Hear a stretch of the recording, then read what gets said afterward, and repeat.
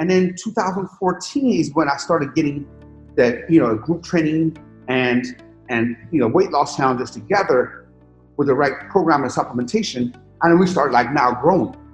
So it took me literally 5 years before I saw any traction. 5 years of getting up and be like, I gotta do something. I gotta make something happen. Oh my God, am I gonna come back? Is my house gonna be there? Are they gonna change the locks? Because I'm getting foreclosure notices on my house. What am I going to do? I'm like, what am I going to do? What's my kids going to think? Is my kids going to grow up the way I grew up? Because I can't afford to, send her to college. I can't afford to do anything. So all that stuff, at the end of the day, you got to move. You got to move. You can't sit down and feel sorry for myself. And even today, like I'm sitting down in front of you. It's like, I don't have financial issues, but I still have issues. I still have issues that I got to overcome. So no matter, like I said, no matter where you are in life, you're either in a problem, left a problem, or headed towards one. So how you deal with it is how you're gonna overcome that. The 7 Rock Life Show is about stories that inspire, with people that you will admire, learning to develop new chapters in life, learning from the past, but letting the old stories expire so it gives room for the new stories you create. Our brand is about 3 things: victorious in your life, contributing to society, and having fun along the journey. 7 Rock Life is a lifestyle that inspires and gives back with a mission to impact the world, one life at a time. I'm your host, Steve Mazurko. Thanks for tuning in and being part of this journey. Enjoy the show.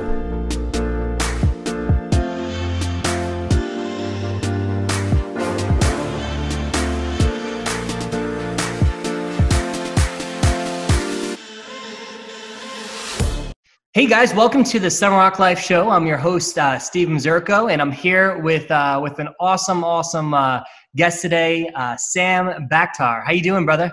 I'm doing fantastic, man. Thank you for having me. He's on the treadmill, doing a podcast, 1%er, and that's, I'm so excited to get into your story. We connected through social media, knew some of our friends and people that we know, Manny Kabashian and Josh Snow, and just a little background on Sam. He's got a great just life resume of the ups and downs. And I think I'm really looking forward to diving into this because it's being authentic and real. And I think people love hearing that. And, he was he's a doctor and chiropractor, first bodybuilder to be in every weight class, and also a family man. He's got an amazing lifestyle. He's got great taste of cars, and also has gone through bankruptcy, through ups, through downs, went to Penn State, just an awesome resume with what he's gone through. And I'm looking forward to hearing just your story. And I know you grew up in Iran, right? Yes, I did. Yep.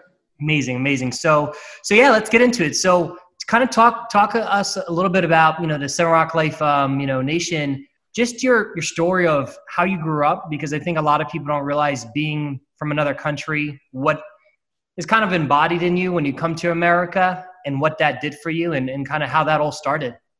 So I grew up in I would say, middle-class family, in Iran.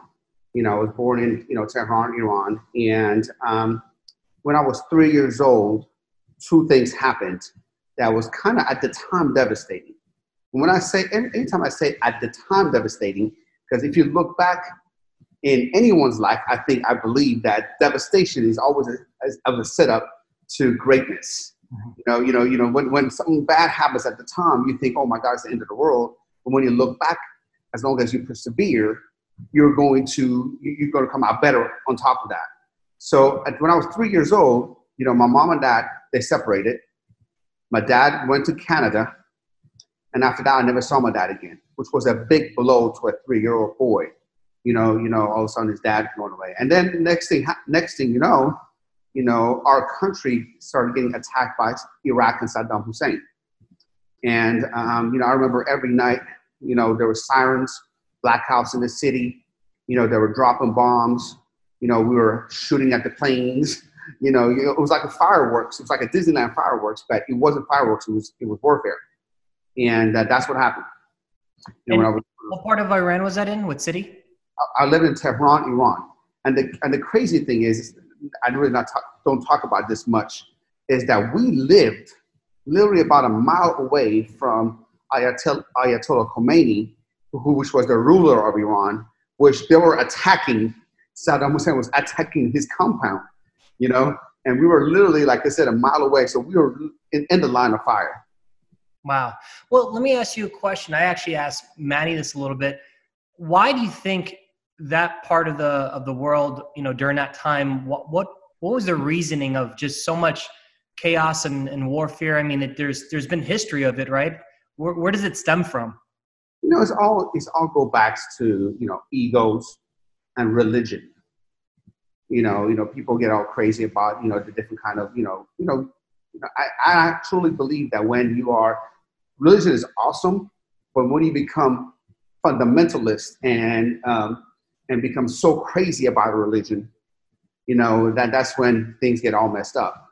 So that's that area always had issues.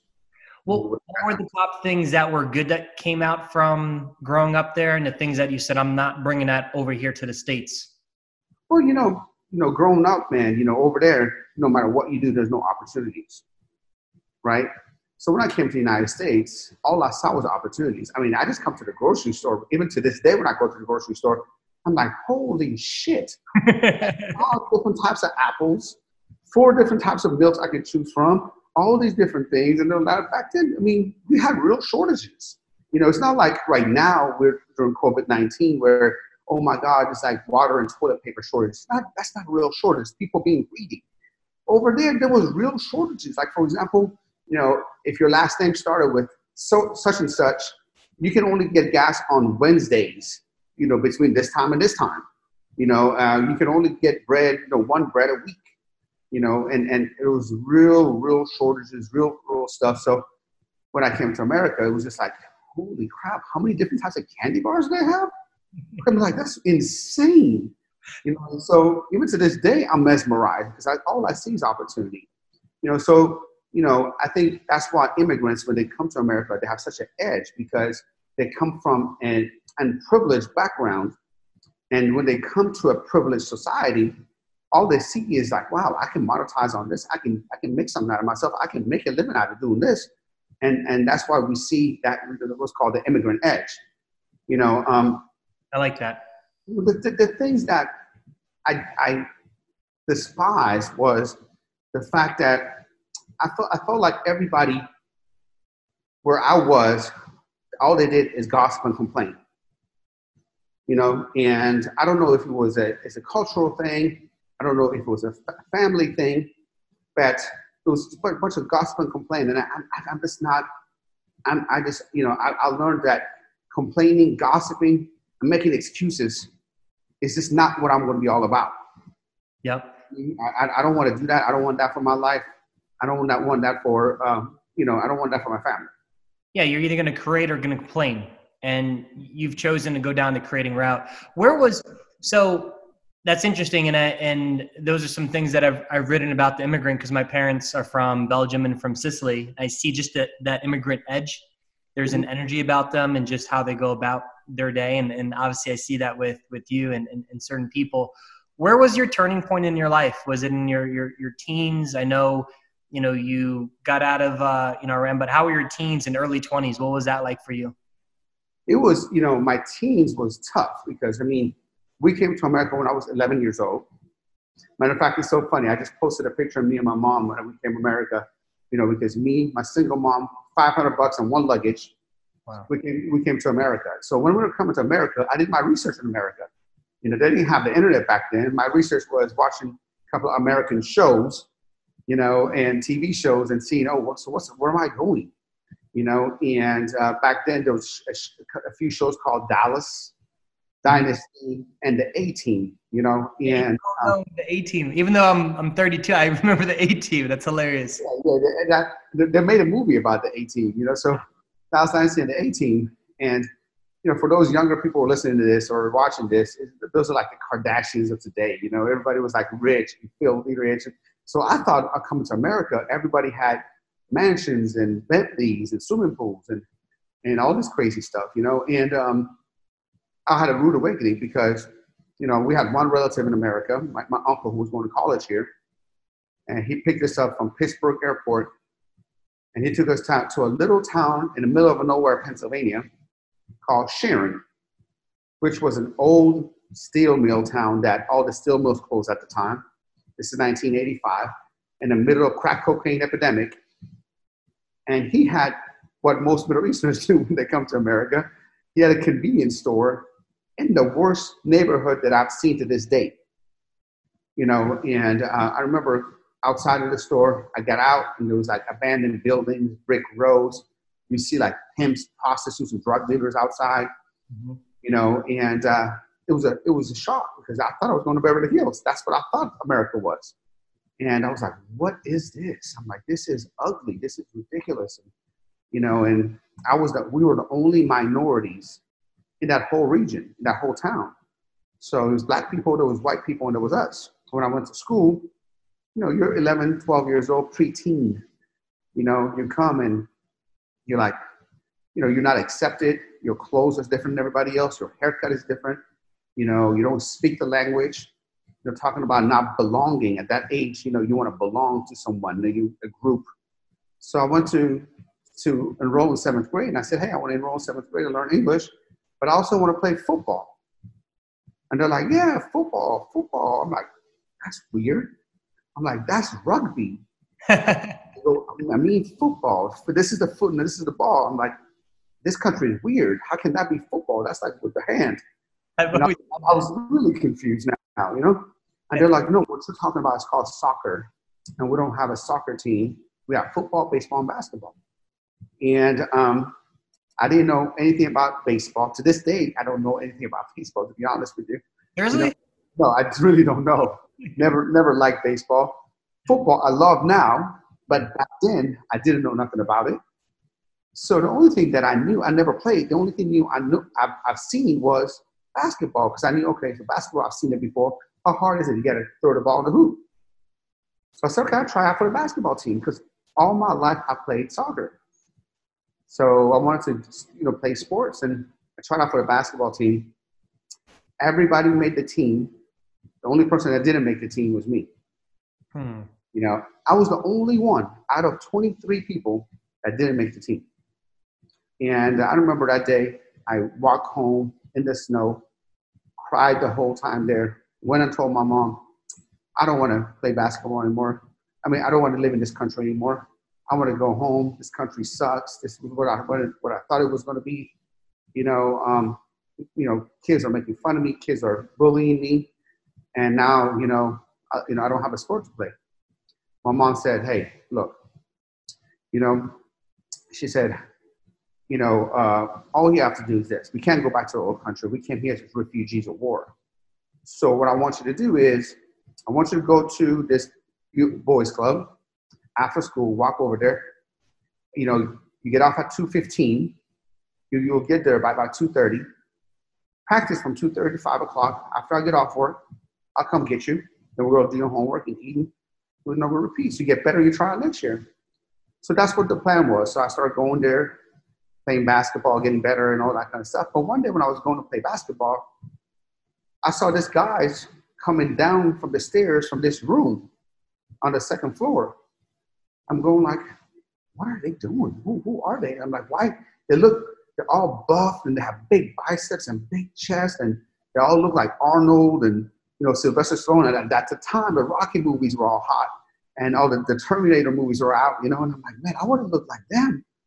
So I went to this room and slowly but surely I started lifting weights, and I was small, scrawny kid, real bad genetics, man. I had a belly and skinny arms and skinny chest and shoulders, so I started lifting, and boy, it was tough, man. The first time, and I thought I died because I was so sore. I put Bengay all over me. First time I put Bengay all over me, I didn't know that I can't go bathroom and pee and touch my private part, and I tried my private, but I put Bengay on it. I was like, that's real stuff, It's like Vicks. If you put too much Vicks on you, you feel it, yeah. So I started developing what I call baby muscles after a few months. You know what baby muscles are? No. Baby muscles are muscles that you can only tell on yourself. Nobody else is noticing it. So I was like, so that gave me confidence. That gave me like, wow, I'm getting stronger. Oh, I'm feeling better. Like I'm not, I'm overcoming obstacles, because life is just like weight training. You have to, no matter what you do in life, there's always going to be a bigger obstacle to overcome. And no matter how strong you're in weight training, there's always going to be more for you to lift. Always a bigger weight. I haven't mastered all the weights, because every time I master any weight, there's more weight to go. You know what I mean? So you'll never master life. No matter what you overcome and achieve in life, there's always the next level. Yep. So that's what I love about weight training and what it taught me: the discipline, the consistency, the persistence. I saw that, obviously 1 or 2 workouts didn't do it. I had to go back and back and back and back and back and work out to get where I wanted to go. So I became obsessed, because I fell in love with not only what it did for me in my body, but what it did for my mindset, how I felt about myself, my self-esteem. And then I decided that that's what I want to do the rest of my life. So literally at that time, what age were you? I was 12. What, 20? 12. Oh, 12 years old. 12. Wow. So I started working out, and every little allowance that I get, I will go buy the latest muscle magazine, and I will go to GNC first Tuesday of every month. They had like a 20% discount. I will buy the latest potion and powder or pill or whatever. I would like take a amino acid pill, and I work out, do a bicep curl, and I then flex in front of the mirror. I'm like, is something happening? What's going on? And that's when I knew. But my mom, growing up, my mom said, Sam, if you want to be successful, you have to become a doctor. And I want you to become a doctor. So I was lost, because I'm like, that's not what I wanted to do. I wanted to do bodybuilding. I wanted to learn about, I wanted to help other people build their bodies and lose body fat and experience what I've experienced. So one day I was out, I was dating a girl. This is like, I'm like 16, 17. And I was out with my girlfriend, and then I got hit. I got rear-ended by a drunk driver. And I was pretty banged up, nothing crazy, but I was pretty banged up. They told me to go see a chiropractor. So when I went to see a chiropractor, I walked into his office and says, Dr. Machuga. I'm like, wait a second. He's a doctor. Then I talked to him like, Dr. Machuga. I'm like, you're a doctor, right? He goes, yeah. He goes, what do you do? He goes, Sam, I work on the spine, I work on muscles, I work on bones, and I work on people's nutrition and health.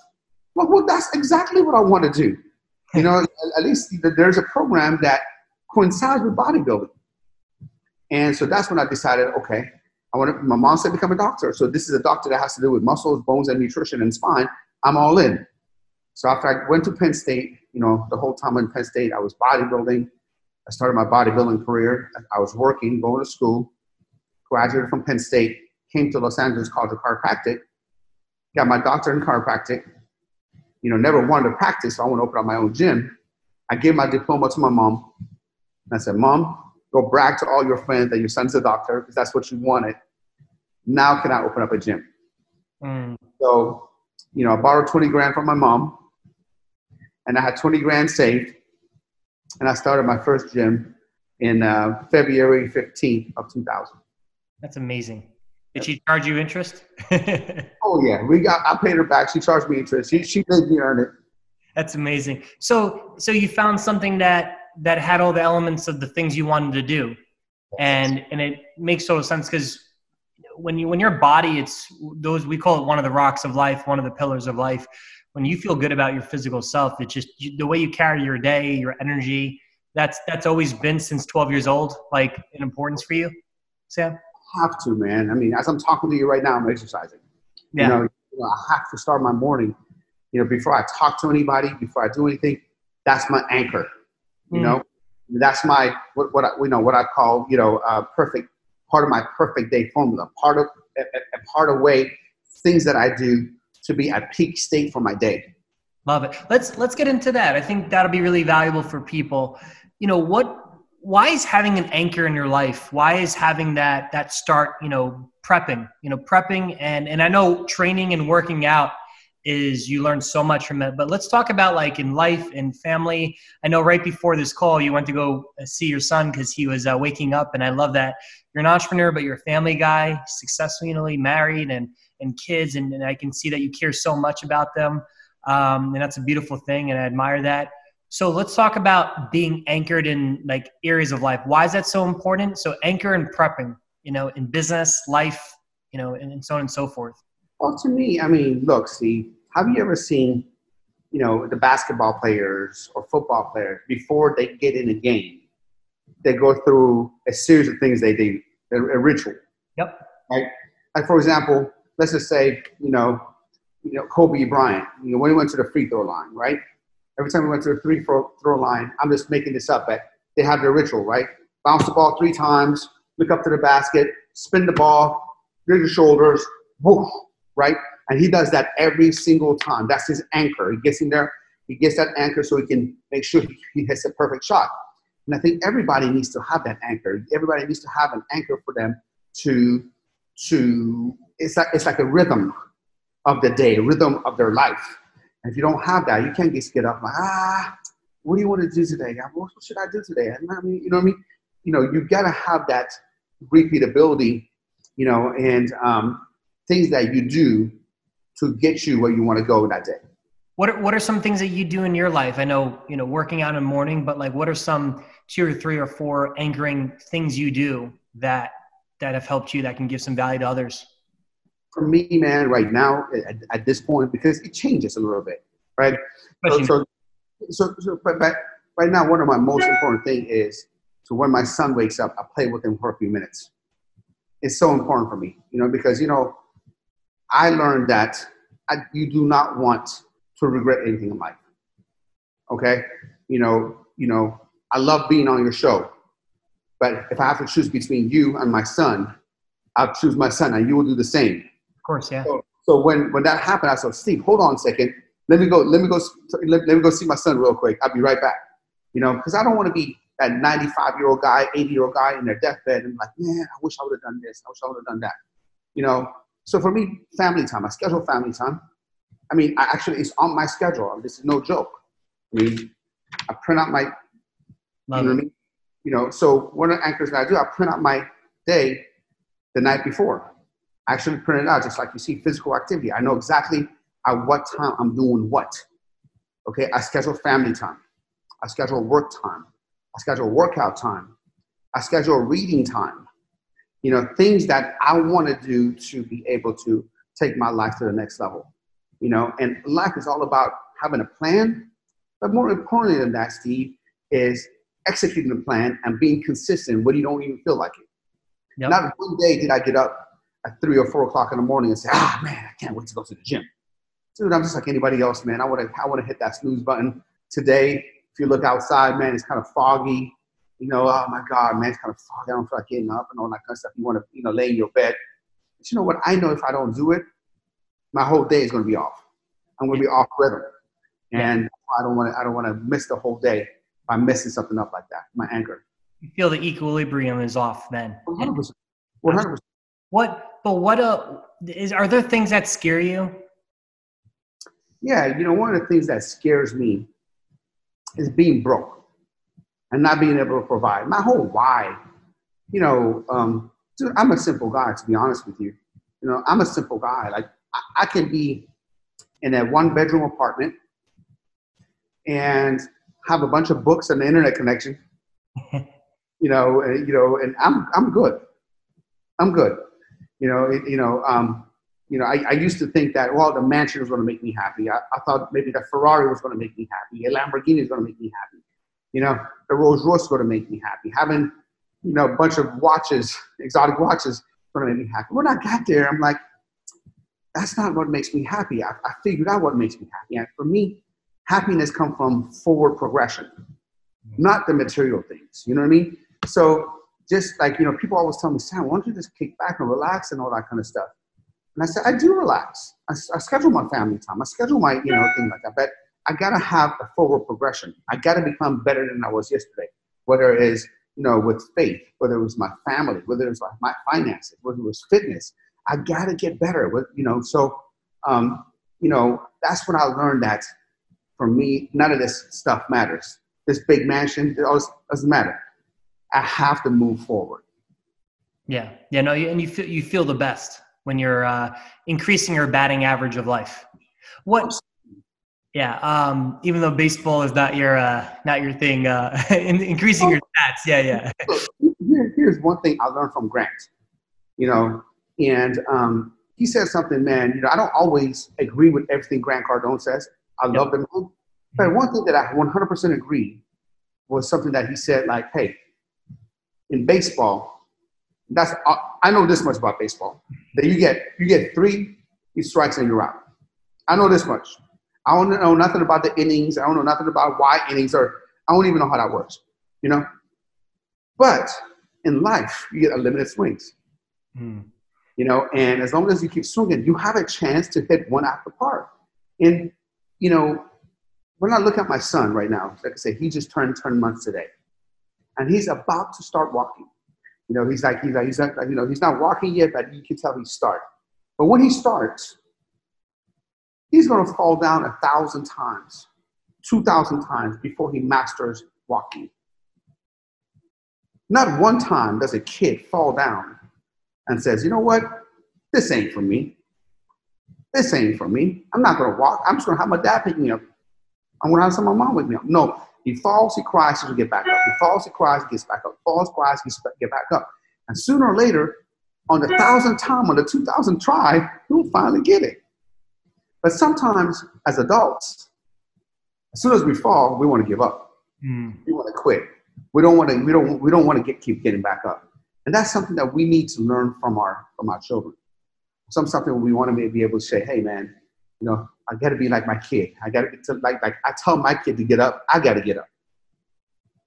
Yeah, they're so resilient. They just it's like no, we're going to come at it. So let's talk about that. People right now during this time, obviously people are winning and people losing, right? When you were going through those quote unquote losing or learning times of your life, I like to say it, right? What did you do to keep progression? When you were down, going through relationship issues, going through bankruptcy and all that, and saying, all right, where did you dig out? Because some people, it's just like they get hit, they get pounded by life. And maybe they're listening to this and they're just like, man, I lost money in the market. I lost my job. And just like, where do you need to dig into to get out of that? Steve, that's an excellent question. And I'm going to ask you a question. Sure. What are the choices? What are your choices? Okay. So here's the way I look at it. You get knocked down. Choice number 1 is to give up, make up excuses, become a victim, and blame everything and everybody for why you're not where you want to be. And choice B is, okay, so you know what? I lost. I learned, and I gotta do something. I gotta do something. I gotta get back up and do something. You know what I mean? What did you do though during that time? What were some of your action steps, things you read, people you met, activities you did to get out of that? Great question. So let's go to 2008. Yep. When the recession hit and I just knocked me on my ass. And through all my, I told you, my whole reason for living is to provide a life for my family that I never had. I didn't have a dad to provide for us. We struggled. Low income housing, food stamps, getting evicted, all that stuff. We went through it all. I didn't want that for my family. So when 2008 hit, going from making some decent money before now to almost nothing and almost losing it all, and having, being pregnant with our first child with minus $314 in my bank account, I'm like, what am I going to do? So for a moment, I went through a little depression. What am I going to do, Sam? You're a loser. You're a loser. You're a loser. You're going to be just like your dad that didn't provide for you.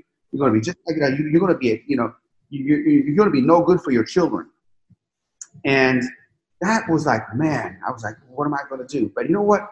I said, I might have been depressed for a week, maybe had a few large pizzas, with pepperoni and pineapple. I gotta send you some New York pizza. I love that, man.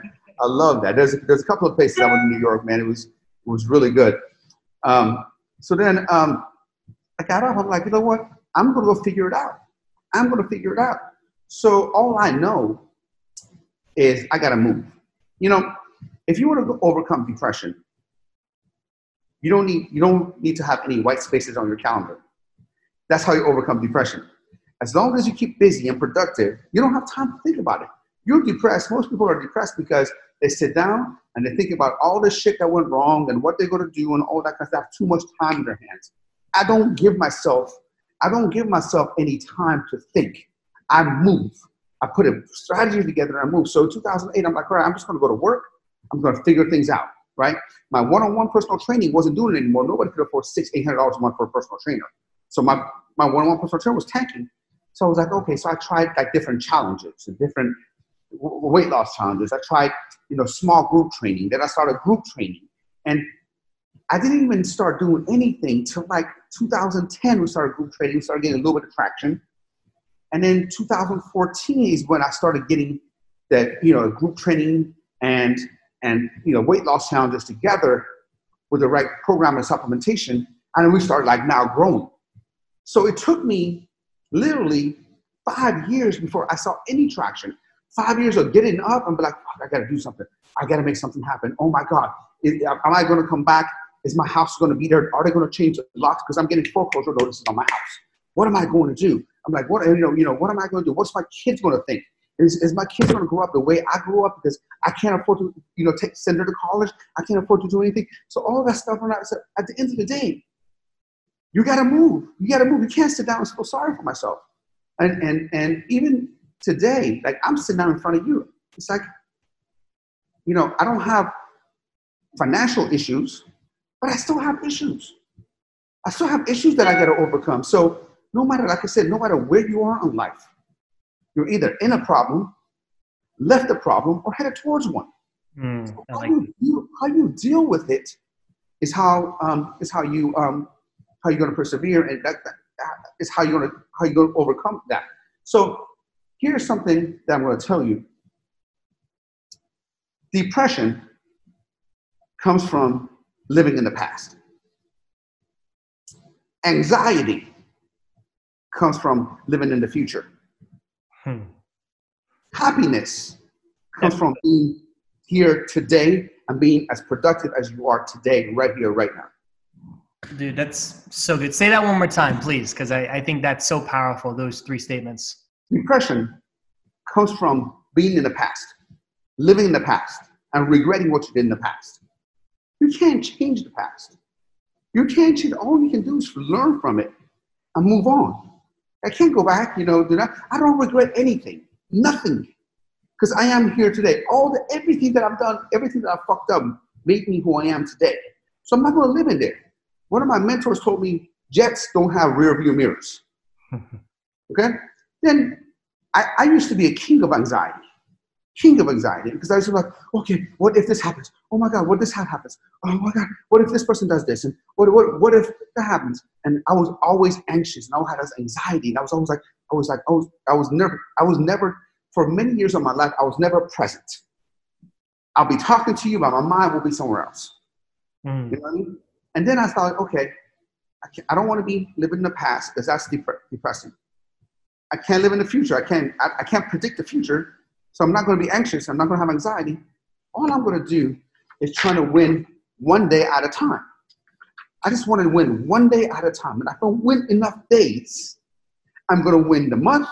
I'm going to win the year. I'm going to win the decade. And then I'm going to win my life. That's so good. I love that. Who's been some of your top influencers, people that you've been mentored by and people that you've kind of seen from a distance? One of my top influencers, I would say, is, Anthony Robbins. Yeah. Ever since I came to America, I saw his infomercials on TV. And when I got to, go to his events and got to meet him and, shake his hands, it's always been Jim Rohn, stuff. I never met him, but I love his books and all that kind of stuff. Did you go onto those yourself, or did somebody recommend to you? Yeah. Somebody recommended them to me. Yeah. And right now, my mentors are like Andy Frisella, Mm-hmm. Manny Koshbin, Ed Milet, Patrick Bet-David. Those are guys that I, when I, Tim Story, my spiritual counselor, I surround myself with people that I can call on if I need anything, and they can guide me the right way. Isn't it beautiful though, how in today's culture and world with podcasting, YouTube, now Instagram, TikTok, yes and no, there's dancing, and then some right now it's more of a dancing app than, inspirational app, but dancing can be inspirational too, right? But how there's so much information out there for you to just digest and use in your life. But do you think that sometimes you can get information overload? Absolutely. Yeah. Absolutely. Let me give you an example. When I lived in my old country, we had 3 channels on TV. And every night back then, we found something great to watch. Every night we had something great to watch. Right now I have like 1,600 channels. And there's nothing ever good to watch. So they say that confused mind can't make a decision. Yep. Right? If you had one book, you have one book and I got to read this book. If you have 2,000 books, you're like, I don't know which one, I don't know what to start. Then you don't start. So the trick is, is to find a mentor, find somebody that you resonate with, you want to emulate, and just stick to that one person at a time. At one point in my life, Steve, I was like a seminar whore. I went from seminar to seminar to seminar. I was listening to 50 different people. I was in 100 different email lists. I was getting email from this guy, email from this guy, email from this guy. The key to life is this, the key to business is, the key to marketing is this, you do this. So I was getting it this way. And guess what? At that time, I was the brokest I've ever been. One day I realized, man, I'm like, you know what? I'm going to opt out of everyone's email. I'm going to stop listening to everybody. I'm just going to listen to one person and go all in on my own craft and not get bothered with a shiny object syndrome. And that's when I turned around my life. That's so true. That's so true. It's interesting you say that, because growing up, my dad always said, stop trying to, stay in your lane, and stop tuning into so many channels. Tune into the channel. Because when you channel your focus into your sport or entrepreneurship or relationship that you love, you'll produce the most energy during that time. And it's so interesting that you said that. Yeah. And I guess that's what makes you a 1%er. You want to talk a little bit about that? What 1%er, how that came about and what that means to you? So when I first launched the 1%er brand, I first got a lot of slack from it because a lot of people didn't understand, what I was coming from. And so I put out a T-shirt that says, be a 1%er, the other 99% are fat and broke. Which for me, now that I think about it, I can see why some people got it the wrong way. But my thinking was different, and people who know me and people who hang around with people who want to better their life, they see it differently. So, people thought about, oh my gosh, so Sam says, he's a 1%er because he's shredded and he's a millionaire, so he thinks he's better than everybody else. And that's not what 1%er was all about. 1% is all about someone who is willing to do whatever it takes and willing to pay the price to go from where they are to where they want to go. Someone who's willing to not be the popular choice. Someone who's willing to go against the grain. Warren Buffett said that if you want to be successful, look at what everybody else is doing and go do the opposite. And that's what 1% is all about. 1%, 1%ers understand that the key to life is delayed gratification. It's going against the grain. And that's what my whole 1%er brand. I love it. I've really enjoyed just hearing your story and just what you've gone through, and just some of my top takeaways is how organized you are. Win the day. I think that's such a powerful thing, without a doubt. And tuning into to one channel or two channels, not so many channels, because we have so many distractions, especially in today's world. So many things that can take you away. And I think that's amazing. What do you think? We'll wrap up in 5 minutes. And again, we appreciate this time so much. I know a lot of people are going to get value from this. What do you think the world during this time needs to learn? I just, if I would leave the world with one message, this is what I've learned in life, is when things are good, they're not always going to be good. And when things are bad, they're not always going to be bad. So be prepared. When things are good, be prepared for the bad. And when things are bad, persist and persevere, because you're going to turn the corner soon enough as long as you keep going. I love it. I love it. We actually asked a question. I don't have to ask you it, but I'll say what the question is. At the end of every podcast with the Ciroc Life Show, we ask if you had a billboard for the whole world to see, what would your message be to the world? So you just answered it. that would be it, because throughout my life, I've learned that life is not linear. Life is not like this. We want it to be like this, smooth sailing. The life is this, go up, go down. Life is full of surprises, and that's what makes everything right. One thing that I've learned when I went to medical school is that, believe it or not, stress is vital to life. Okay? It's vital to life. Why? Because without stress, your body has nothing to work for. You need to have some stress in your body for you to be able to hit your sympathetic nervous system and balance the sympathetic nervous system with a parasympathetic nervous system. Hit your norepinephrine, epinephrine, and be able to have your body learn to balance these hormones with each other. Now, why is it? We know people that, nothing bothers them. And we know people that, oh my God, what am I going to do? I have laundry on Wednesday night. Oh my God, what am I going to do? I can't do laundry on Wednesday nights. So all you have to do, stress is always going to be there. The ups and downs are always going to be there. How you see it and how you react to it is all the difference. It's going to be from somebody who's going to make it in this life and not somebody who's not. Mm. And you would kind of say it's your fuel in a way. It's your fuel to push you, yeah. It really is. I mean, I always say this, man. Do you watch any of the fights, boxing or MMA? I do a little bit, yeah. I mean, I did karate growing up, for years. It's karate, right? Mm-hmm. Have you ever seen somebody get hit straight and then laugh it off? Yeah. You know what I'm talking about? Yeah. So the guy just gets clocked right in the face. And you're like, what's wrong with that guy? You actually get more afraid of that guy. That guy was he just acknowledges the guy and goes, you know what? That's a good hit. You got me, right? I guarantee you, he didn't do that the first time.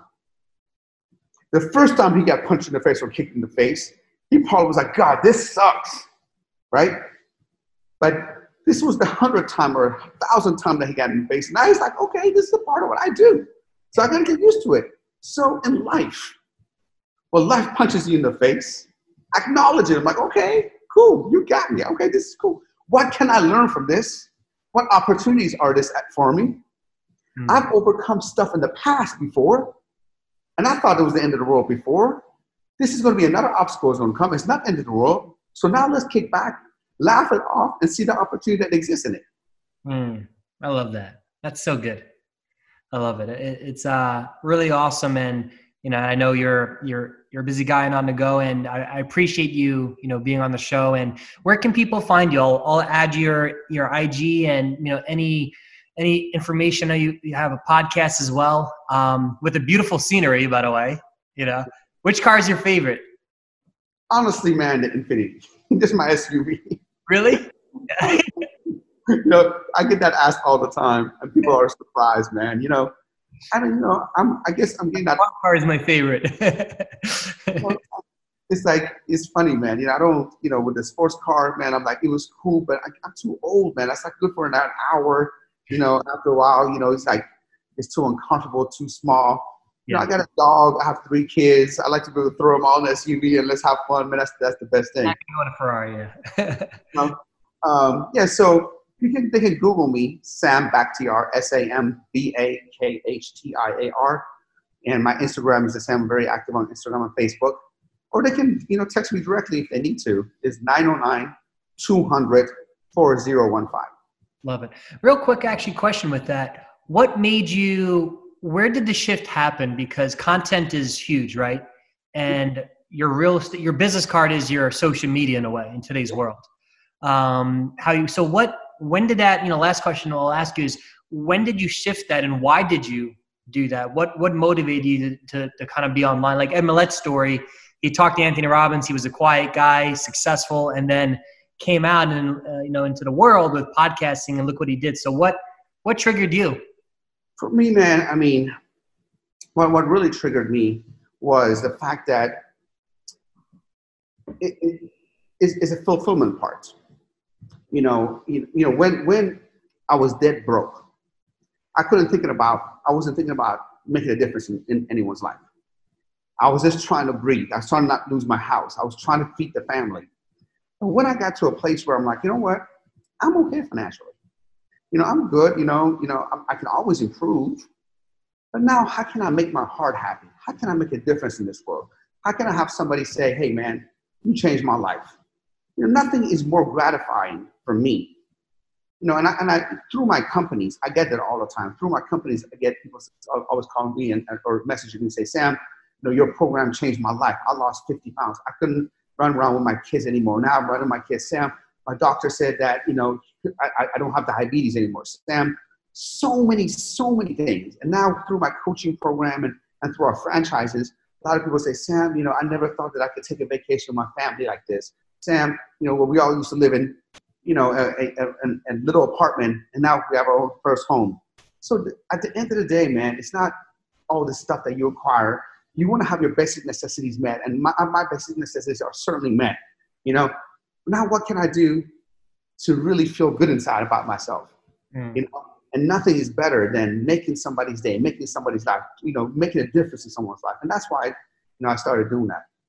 That's awesome. I love your spirit. I love your heart. I know this is our first time connecting, but just from afar, it's amazing what social media can do, because you can see, you hear the stories and you hear, the people and just who you are as a person. I mean, it's crazy to think that you were a kid in Iran, bombs going off, you made it out of there. And then you come to America and, you get to go see your kid in the morning and you're on a treadmill doing a podcast and, you get to live a great life. Like how much perspective you see. I was in Africa last August, and it's like when you see the perspective, you never forget that. You're anchored to what you grew up around, and then you look at what you're doing now. And I think it's just amazing what you're doing with for others' lives, for your social media, and just you inspire me. And we're so blessed to have you on the show. I know we're definitely gonna stay connected and continue to build a relationship. But appreciate you so much, and I know I'm going to listen to this again because it's great information with what you went over and everything. So you want to leave one more thing to anybody? Steve, I appreciate you. It's an honor and privilege for you to have me on your show. Thank you for your time. And thank you for doing this, man. Thank you for putting out great content out there like I said, to help other people overcome, and yes, let's stay in touch, and there's anything that I could ever do for you, man. You have a real friend in me. I appreciate it, Sam. So guys, go check him out, follow him, check out his courses and everything, and keep inspiring the world. We love you, Seven Rock Life Nation. Enjoy the rest of your day and the rest of your week. Share this with your friend and keep inspiring.